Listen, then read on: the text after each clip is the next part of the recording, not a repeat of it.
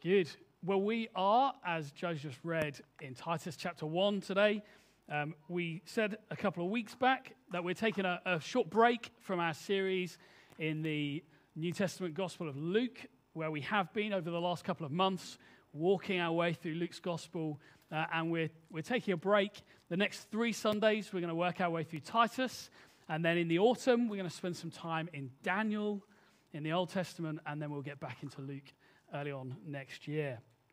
Now, to give you a brief bit of background to what we're reading today, my notes have disappeared. You know, this happened some of you who are with us regularly, this happened a few weeks ago, and my notes just vanished. It's happened again, but that's fine.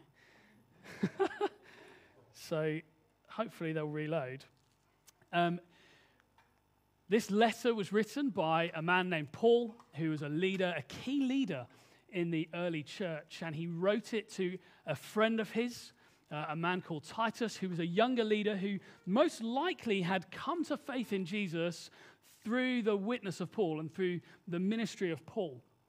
And then Titus had gone with Paul on one of his missionary journeys as Paul traveled around to different places, telling people the good news about Jesus. And Titus had gone along with him on one of these journeys to Crete. And a number of people on the island of Crete came to faith in Jesus.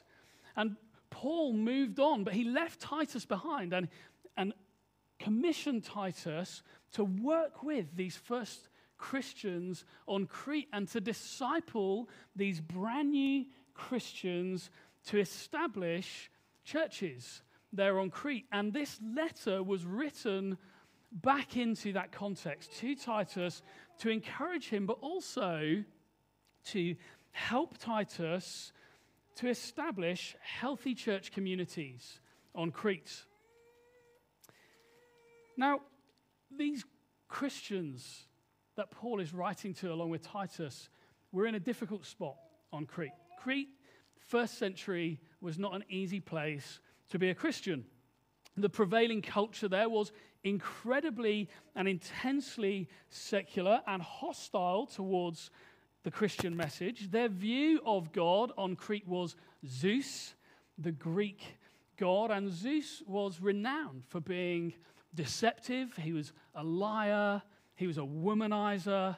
He was a man who was all about his own pleasure and glory and would use whatever means he could to get that. This was the god figure that they worshipped and revered on Crete and actually sought to emulate, to live like.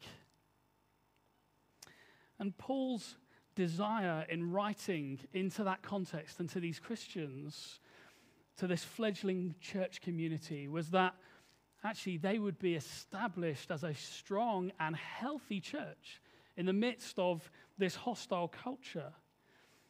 He was eager that these Christians would live the way God had called them to and designed them to, and that as they did, it would make a material difference to those around them in Crete, that as they lived in accordance with God's word for God's glory, the people on Crete who had worshipped Zeus would go, wow, there is something different about these Christians. There is something remarkable and attractive and brilliant about this Christian community, about this church, and we need to find out what it is.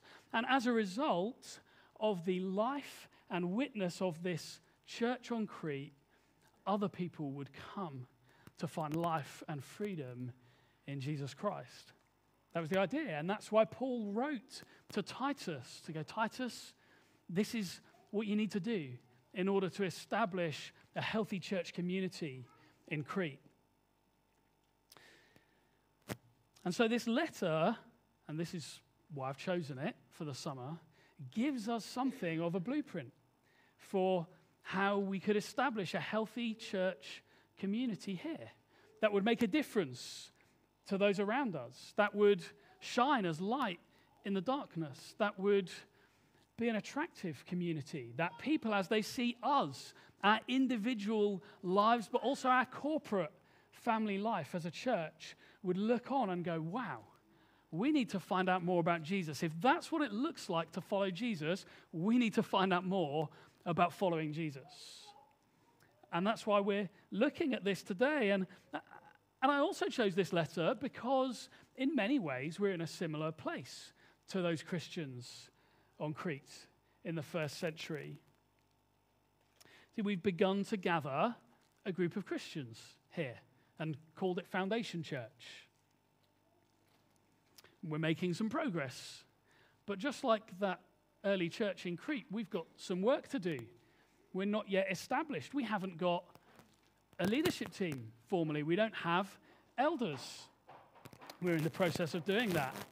We're also here in increasingly secular 21st century Wokingham. And my desire, just like Paul's for the church in Crete, is that instead of just going along with culture, we would live distinct from it in a way that is truly attractive and would cause people to consider Christ for themselves. So we're going to dig in today to chapter 1 and see what Paul had to say to Titus and how that might apply to us in 21st century Wokingham. If you do have a Bible, I would encourage you to pull it out and read along as we go through. If not, the words will be on the screen. So from Titus 1, verse 1 through to 4, we read, Paul, a servant of God and an apostle of Jesus Christ for the sake of the faith of God's elect and their knowledge of the truth, which accords with godliness, in the hope of eternal life, which God, who never lies, promised before the ages began, and at the proper time manifested in his word through the preaching with which I have been entrusted by the command of God our Savior, to Titus, my true child in a common faith. Grace and peace from God the Father and Christ Jesus, our Savior. Paul here introduces himself at the start of the letter. It's customary for him to begin his letters in much this way, and we could spend easily all of our time just unpacking those 4 verses. Easily. There's so much there, but we don't have time today. We're going to focus on the next chunk of the passage, but just very quickly. Right up front, Paul is clear in introducing himself of what he's all about. And actually what we as Christians should be aiming to live for. He says he's very clear. He is a servant of God. Paul isn't living for himself or for his own agenda, his own comfort, his own priorities. He says, no, everything I am, everything I have is given over to serving God for his glory, to live as he intended, as he calls. So different to the culture of Crete, so different to Zeus, who the Cretans sought to emulate. And then in this short introductory statement, Paul also slips in the first steps for establishing a healthy church. And the first is this: he highlights the message that he preached in Crete, and he reminds them of it in this letter, this message that Christ came to pay the price for our sins at the cross, so that if we trust in him, we might be forgiven, we could receive eternal life and come into relationship with God. This message, known as the gospel, when received, causes people out of gratitude to want to live like Paul did, to say we're servants of God, to live for God's glory. See, you notice in these first verses, he talks about himself as a servant, then he talks about the faith of God's elect, the knowledge of the truth of the gospel, and then he says, which accords with godliness, or which leads to godliness, that when you understand, when you live in the good of what Jesus has done for you, it leads you into godliness. It leads you into life of obedience. It leads you into wanting to honor God.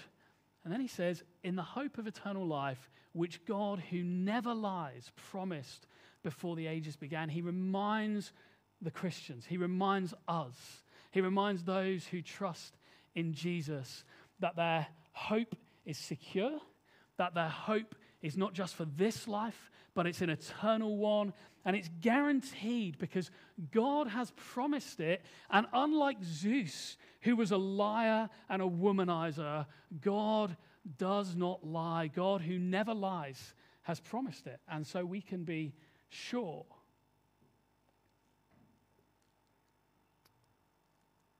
Paul deliberately in this introduction contrasts Zeus and the God of the Bible.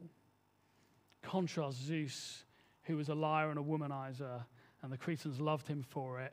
He was a God who can't be trusted. A God who lies can't be trusted, can they?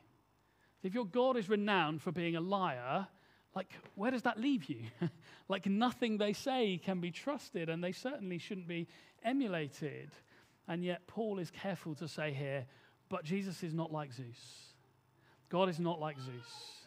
He never lies, and so he can be trusted, and he should be imitated.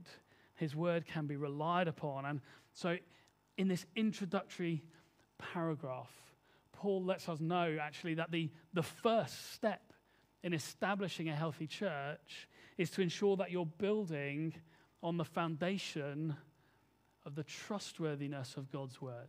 That you're building on the foundation of the gospel. You're building on a foundation of what God says and who God is and what God has done, and nothing else.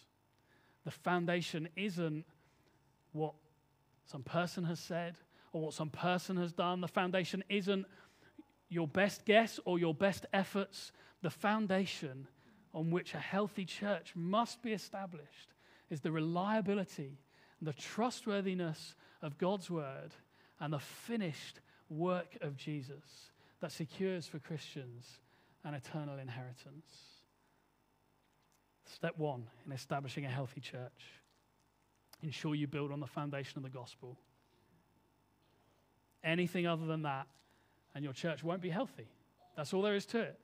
And then step two comes next. As Paul in verse 5 says to Titus, or reminds Titus why he left him at Crete. He says this: "This is why I left you in Crete, so that you might put what remained into order and appoint elders in every town as I directed you." See, when Paul left Crete with a group of Christians there, he said that's a church hasn't been established yet. There's a group of Christians there, and that's good, but everything hasn't been put in order.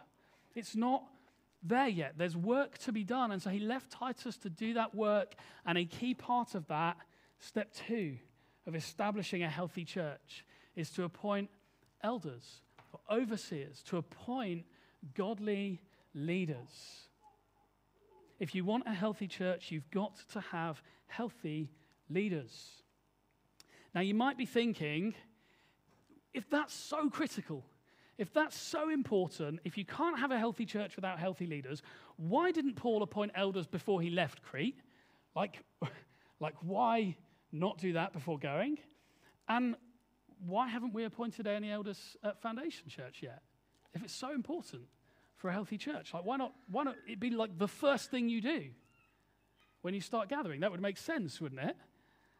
Well, see, elsewhere in the New Testament, in one of Paul's letters to another man named Timothy, he instructs him when talking about appointing elders in the church not to be hasty in appointing elders, not to rush it, not to hurry it. That elders also shouldn't be new Christians. Well, everyone in Crete was a new Christian when Paul left, apart from Titus. So he instantly rules them all out. That's why Paul didn't do it. But that isn't why we didn't do it here. Because some of the people who've been with us since we started gathering were certainly not new Christians. But we didn't appoint elders day one. Why else? Well, Paul also writes in his letter to Timothy in 1 Timothy chapter 5, these words, 1 Timothy 5:2, he says, "The sins of some people are conspicuous, going before them to judgment, but the sins of others appear later." What he's saying in that, and one of the reasons that you're not hasty in appointing someone to eldership, is that you can't really get to know someone overnight. And as you'll see in the verses we're going to read together in a moment, the character we're looking for in elders when we appoint them needs to be observed over a period of time. You simply can't observe it in a handful of days or weeks or even a couple of months. You need time to observe the character, to really get to know someone. Some people's sin is upfront and obvious. Like straight away, you're like, there's no way you could serve as an elder in the church. Like it's obvious.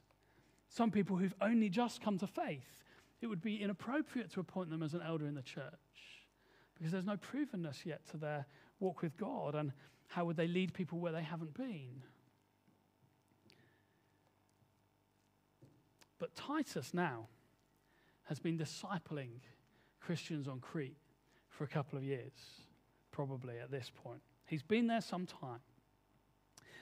He knows them well.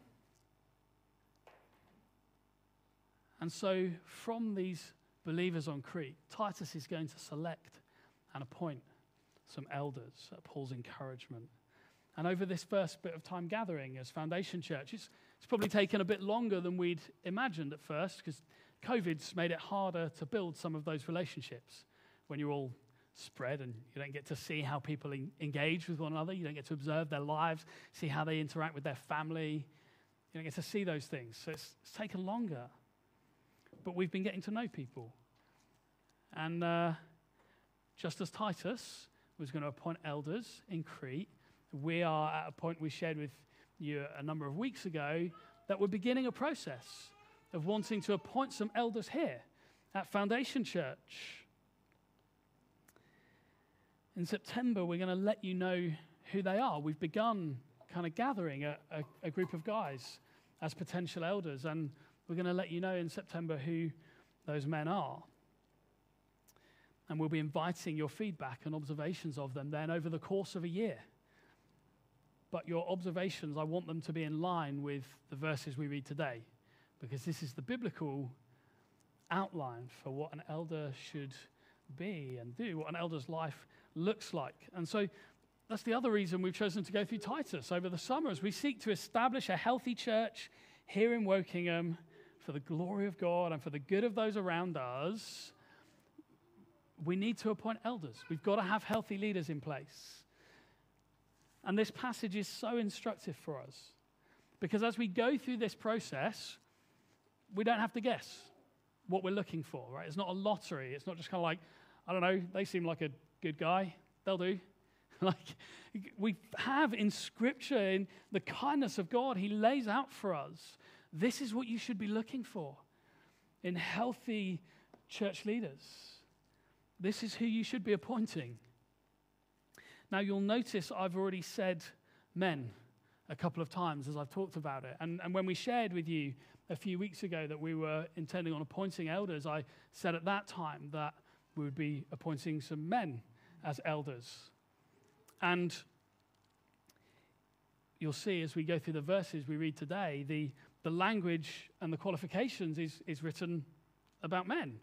It's not ambiguous. It's not a gender-neutral set of qualifications. It's not ambiguous language. And in our culture, this is increasingly unpopular. And I want to acknowledge that. It's not a very popular view to hold or to share. But our conviction is that the consistent teaching of Scripture actually is that God created men and women in His image, equal in value, equal in status, but with differing roles to play, differing complementary roles, that when each plays their parts, the picture created, the harmony created is beautiful and glorifying to God. It's not one of sameness, but of difference, that when each plays their part together in unity is stunning. When we live as God designed, everyone benefits. That's our conviction. And within that design that we find in Scripture, men are commissioned by God to be sacrificial, to love and serve their families sacrificially. They're designed to lead their families and to lead in the church in such a way that isn't about furthering themselves, that isn't about the Zeus who the Cretans worshipped, but is instead about preferring the needs of those under their care. That is about creating an environment where those around them flourish and feel secure. And actually, whether they like it or not, God holds men to account for how they do this or don't do it. It's a pattern in Scripture that goes right back to Genesis. We've not got time to get into everything today, but very quickly, when Adam and Eve rebelled against God in the garden, even though it was Eve who took the fruit first, it was Adam who God came to and held to account for what they had done. God came and primarily held Adam responsible. Now, Adam tried, as men have done ever since, tried to deflect the blame. He tried to shirk the responsibility and pin it on Eve. It wasn't me, it was that woman who you gave me. He tried to palm off the responsibility first onto Eve and then actually onto God. It was the woman who you gave me. She did it. But God wouldn't allow him to do that. Adam was responsible. God came to him because he had failed in his responsibility to lead Eve in obeying God. He had failed in his responsibility to lead her in obeying God. And so instead of flourishing as God designed, everything went wrong. See, biblically, being a man isn't about macho posturing. It's not about like I'm the man. And like the way culture portrays manhood, like must kill, eat, must. Like that's not the way Bible portrays manhood. It's not the way God portrays manhood. Instead, manhood is about taking responsibility to create an environment where others flourish in obedience to God. That's what biblical manhood is about. It's about taking the responsibility and owning the responsibility God has given you to create an environment in which others flourish and feel secure and live in obedience to God. In the same way, God has designed for some suitably qualified men, as we're reading this passage, to serve as elders in the church. They're made responsible by God for the lives of those in their church. They're not there to be domineering or to exert their will or to have everything their way. That's not what eldership is about. Biblically, elders are men who are responsible for the flourishing and security of those in the church. And God will hold them to account for the way they do that.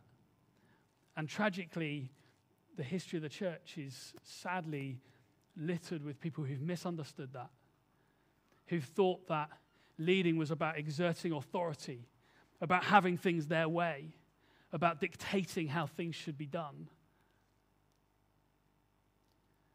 And when it comes to judgment, it's going to be a scary place to be for people who've done that, for men who've abused their position in leadership in the church, who've abused their position of authority, because God will hold them to account for the way they've loved and led in the church.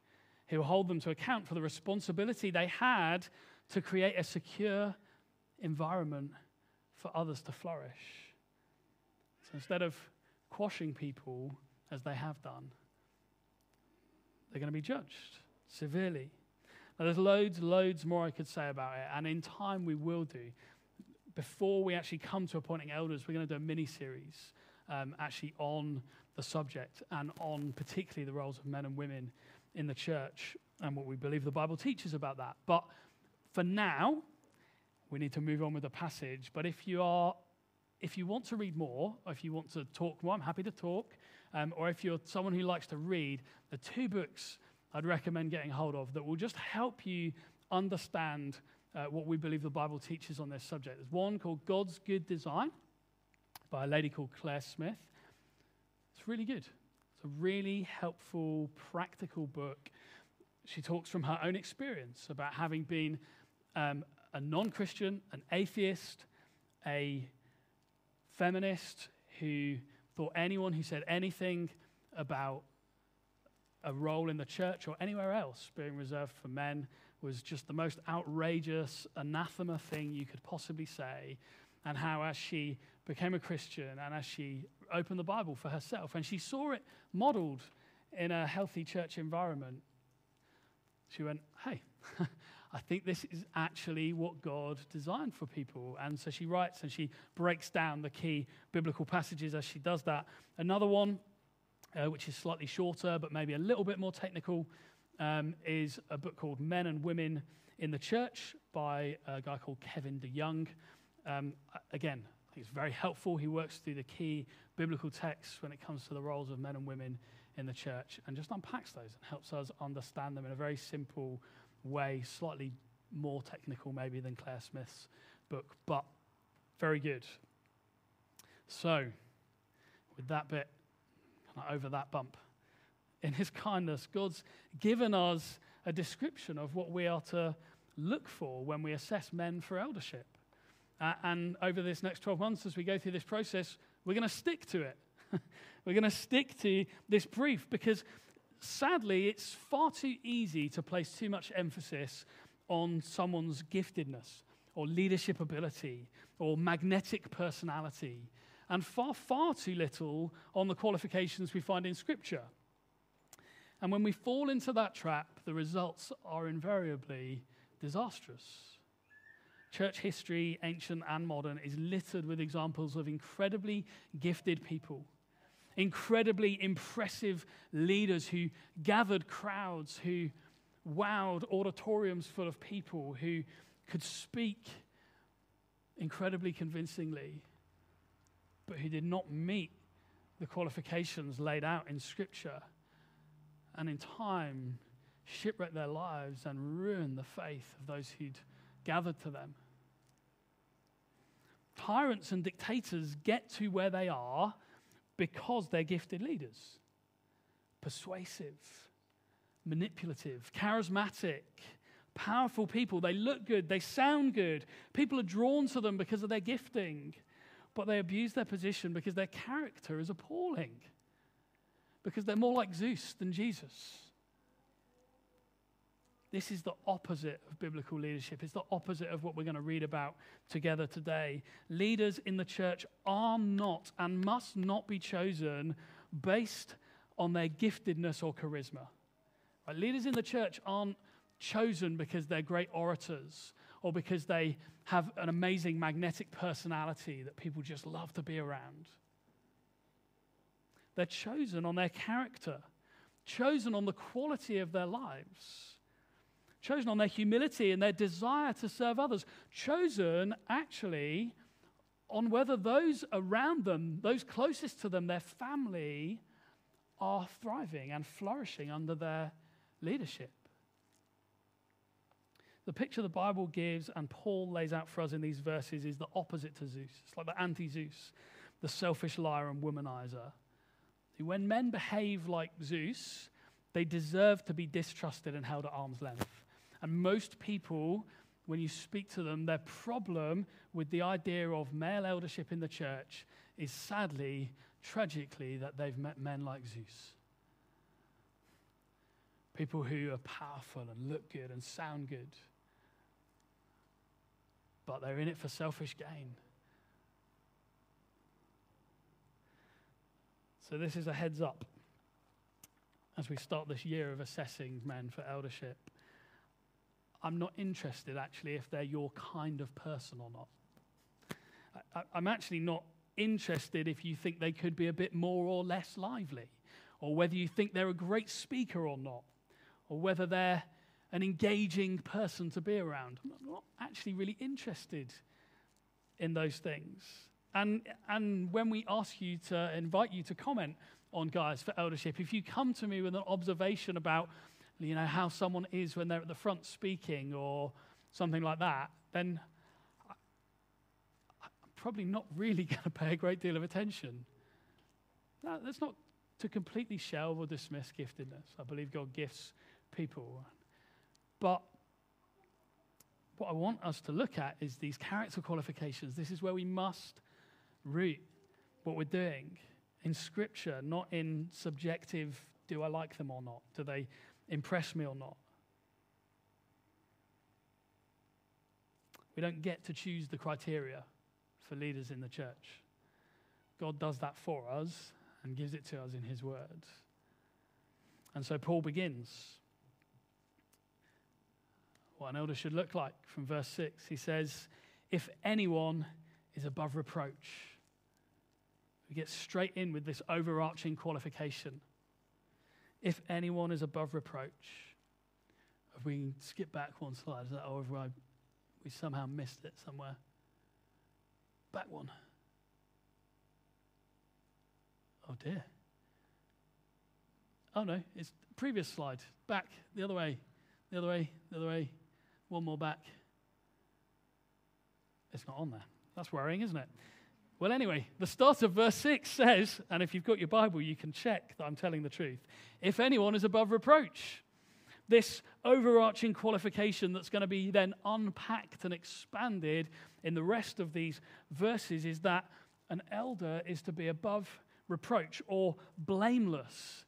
Now we can read that and go, wow, blameless. Like, do they have to be like completely without sin? Like the perfect human? Now, this isn't actually a call to sinless perfection. Because if it were, the church wouldn't have any leaders and would never have had any leaders other than Jesus, because he is the only one who lived without sin. No one but Jesus will be qualified. What it's saying is that there should be such a consistency of godly character, such a consistency of being repentant and dealing with sin, of not living a hypocritical life. There should be no skeletons in the closet, no surprises. No one should be able to surprise you with something about an elder in your church if they're godly elders. Hey, do you know what he does at the weekends? There should be no surprises. No one inside or outside the church should be able to point at something consistent in an elder's life and say, hang on, you say this on a Sunday, but when you're at work on a Monday morning, your life is very different. No one should be able to point at an elder in the church and say, hang on, you say this on a Sunday, but on a Friday night, how does that match up? In light of that, above reproach, Paul goes on. He says he should be the husband of one wife, and his children believers, not open to the charge of debauchery or insubordination. For an overseer as God's steward must be above reproach. The qualifications for elders begin in the home. Should be the husband of one wife. The way he loves and leads his family is going to be a great indicator for how he'll lead the church. If he can't be trusted at home, Paul is effectively saying here, don't let him anywhere near leadership in the church. If he's not doing a good job with his family, don't let him near leadership in the church.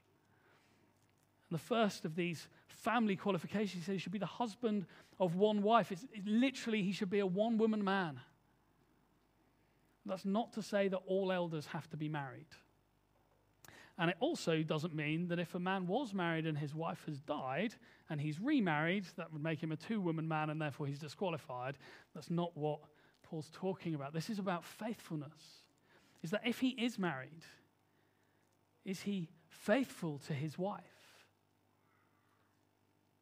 And if he's unmarried, is he faithful in the way he lives? Is he sexually pure, or is he immoral in that regard? It's about faithfulness, infidelity, affairs, both physical and emotional. Viewing pornography. These things disqualify a man from eldership. And we're going to talk about those things with guys this year as we assess them. We're going to get into that. What do you do with your eyes? What are you looking at? How do you relate to other women other than your wife? Are you faithful to your wife? We're going to ask wives. You feel loved and affirmed by your husband? Is he faithful to you?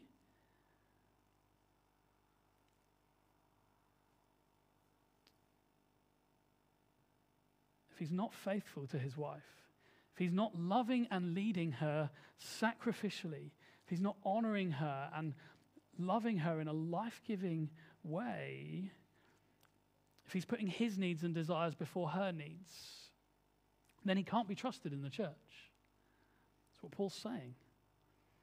He goes on about his children. His children are believers and not open to the charge of debauchery or insubordination. The word for children here isn't like grown-up children who have left the house and are kind of living under their own authority, as it were. They've established their own household. It's the word is for younger children who are living under the care of their father. They're living under his roof and under his care. Now, on the whole, you've probably observed this. Children in early years tend to believe what their parents believe. Yeah? So mum and dad say this is true. By and large, children will go along with that. If parents evidence a relationship with God around the home, if they pray, if they open the Bible, if they clearly maintain a relationship with God, then their children will pick up on that and follow along with that. The behavior of our children should reflect the fact that parents are intentionally teaching and modeling faith to them. It should also display that they're exerting loving discipline in the home, rather than allowing their children to be wild and disobedient and do whatever they please. If we have genuine faith and relationship with God, then that will be borne out in family life. Borne out in how we spend our time together as a family, what we give our time and energy to, what we talk about, what we watch. These family measures are so critical in assessing an elder, because the role that he's called to in the home is very much like the role an elder is called to in the local church, in the household of God. It's a fathering role. Just as the call in the family is to take responsibility for the spiritual and physical growth and well-being of their family, the same is true in the church.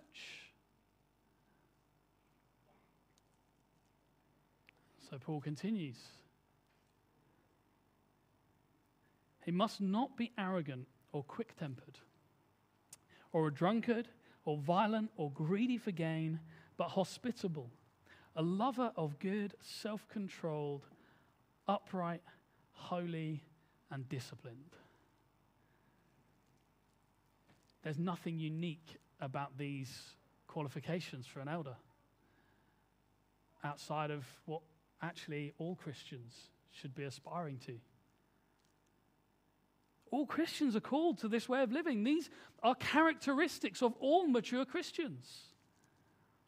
This should be said, should be able to be said of all mature Christians, that they're not arrogant, they're humble, that they're not quick-tempered, that they have the fruit of the Spirit that comes out in patience in their life, that they're not a drunkard, but instead they're filled with the Spirit of God, that they're not violent or looking for greedy gain. What can they benefit from other people? How can they exploit others for their own ends rather than generously giving and serving?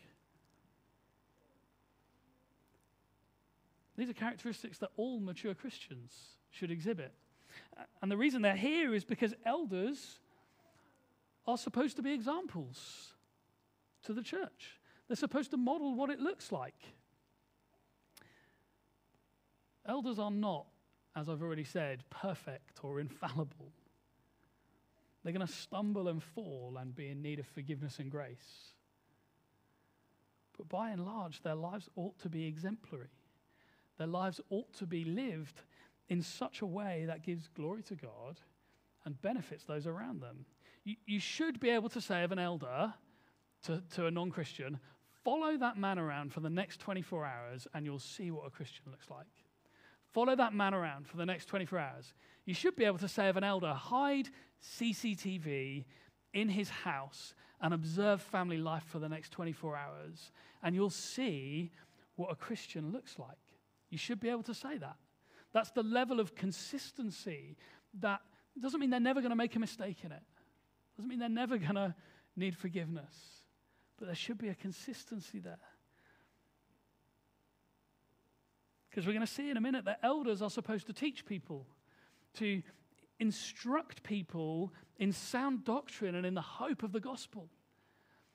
And that teaching is going to be rendered utterly powerless, completely toothless. It will just be undermined thoroughly if an elder's life doesn't match up to what he teaches.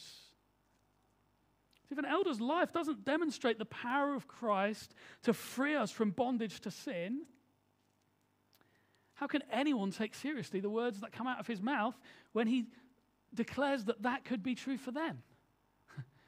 Jesus Christ paid the price at the cross to deal with your sin and shame once and for all, that you might know forgiveness, that you might know freedom, that you could walk free from those things that hold you captive, that you could live the way God designed you to live for his glory.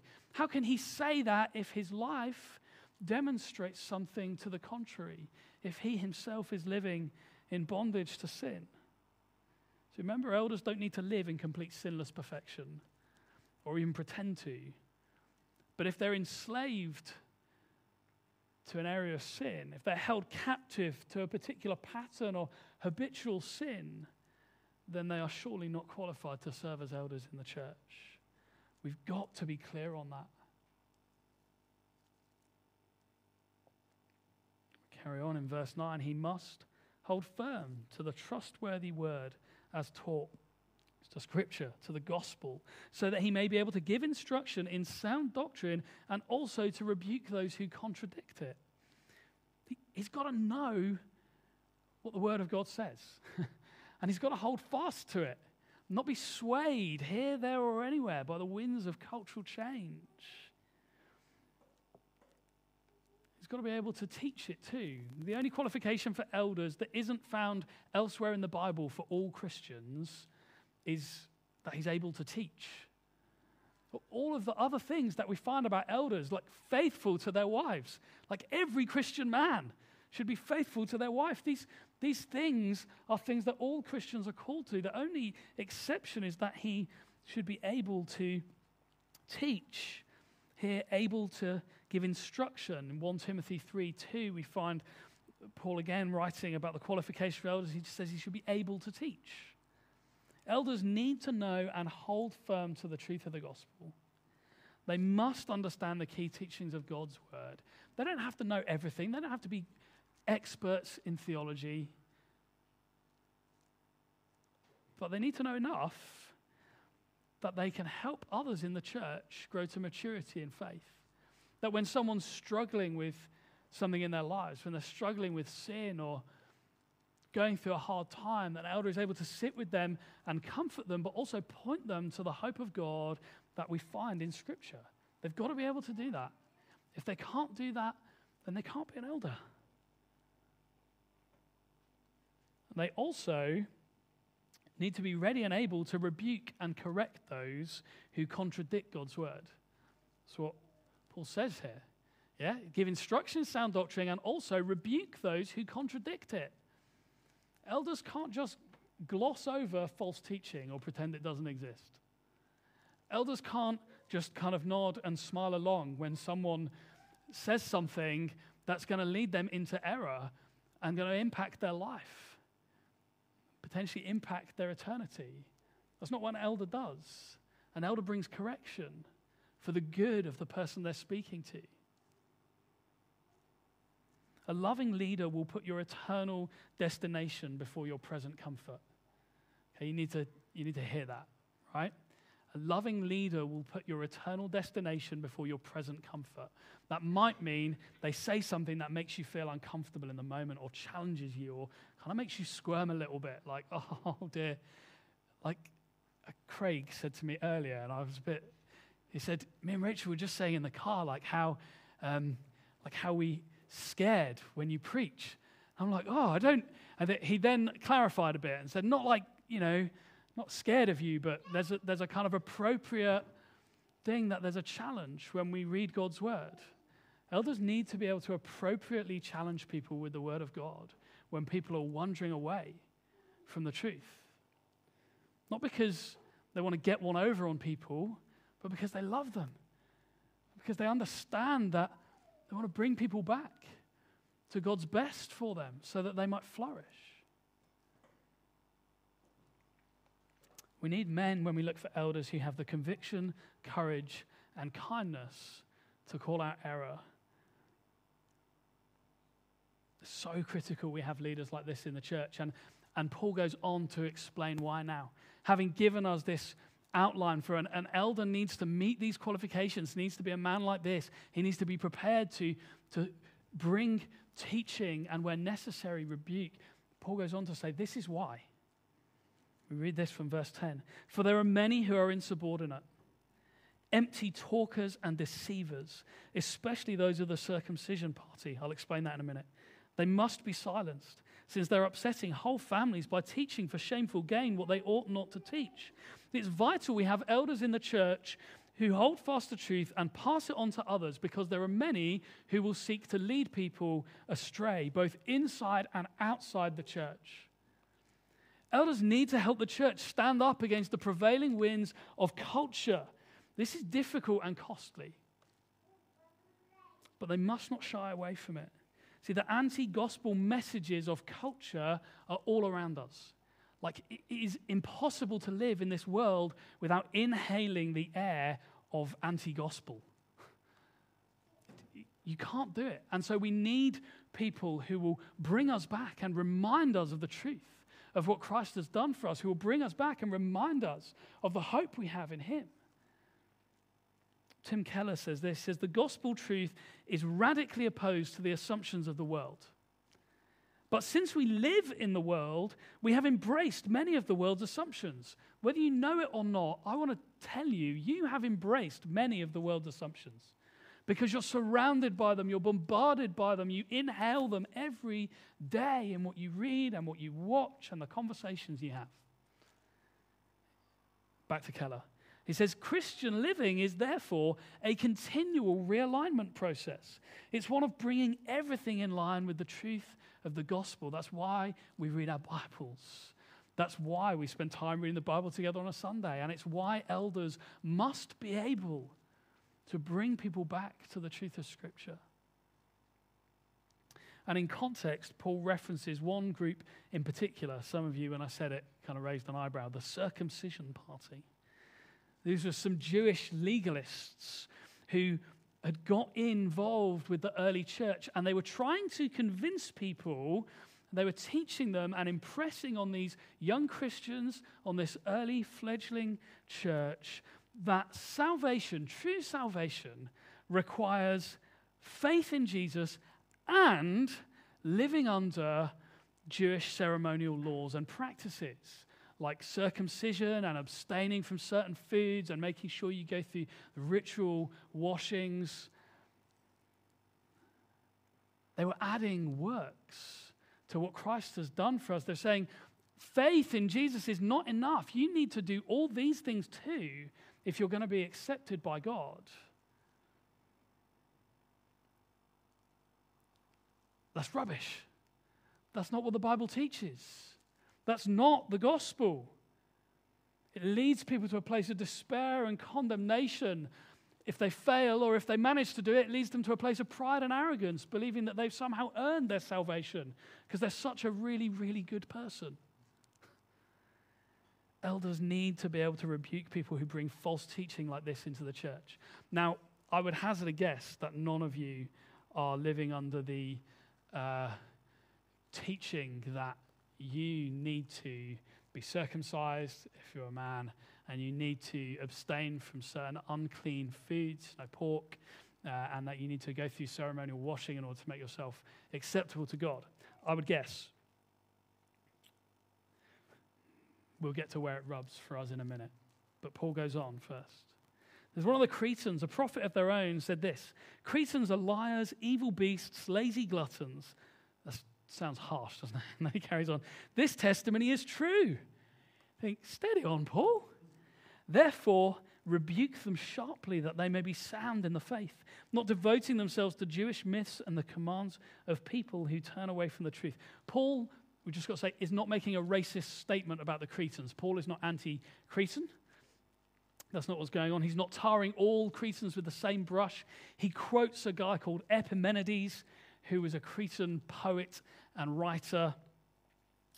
He takes his words and he says, in the case of these people who are leading those in the church astray, and in the case of those who get sucked up and go along with it, what Epimenides wrote is true.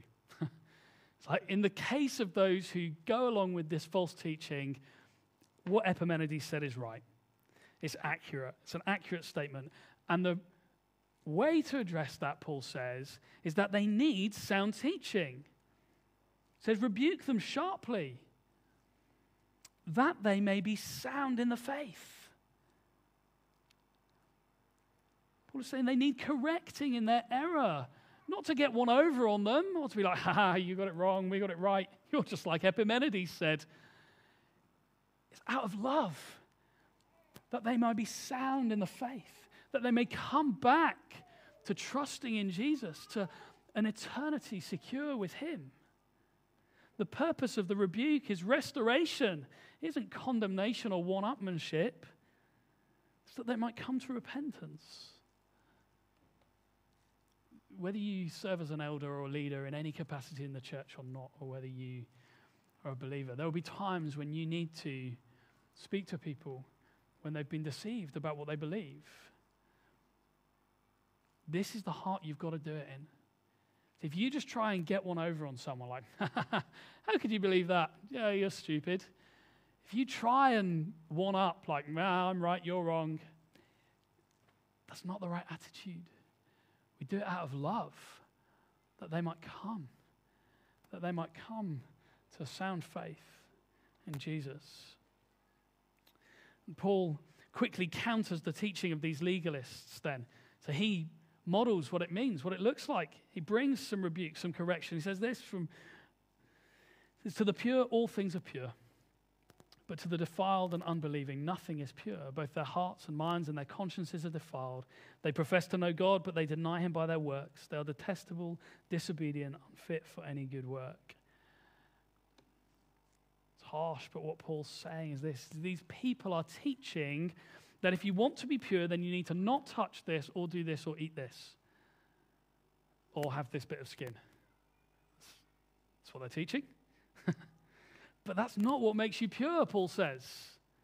Because if you're in Christ, if your trust is in him, if your hope is in him, if you found forgiveness in him, then you're pure because of what he's done. And eating foods or not eating foods, or following rituals or not following rituals, or going through purification or having some skin cut off won't make you pure or impure. That's why he says, the pure, all things are pure. To those who are in Christ, you can eat those things, you can do those things, you can wash or not wash.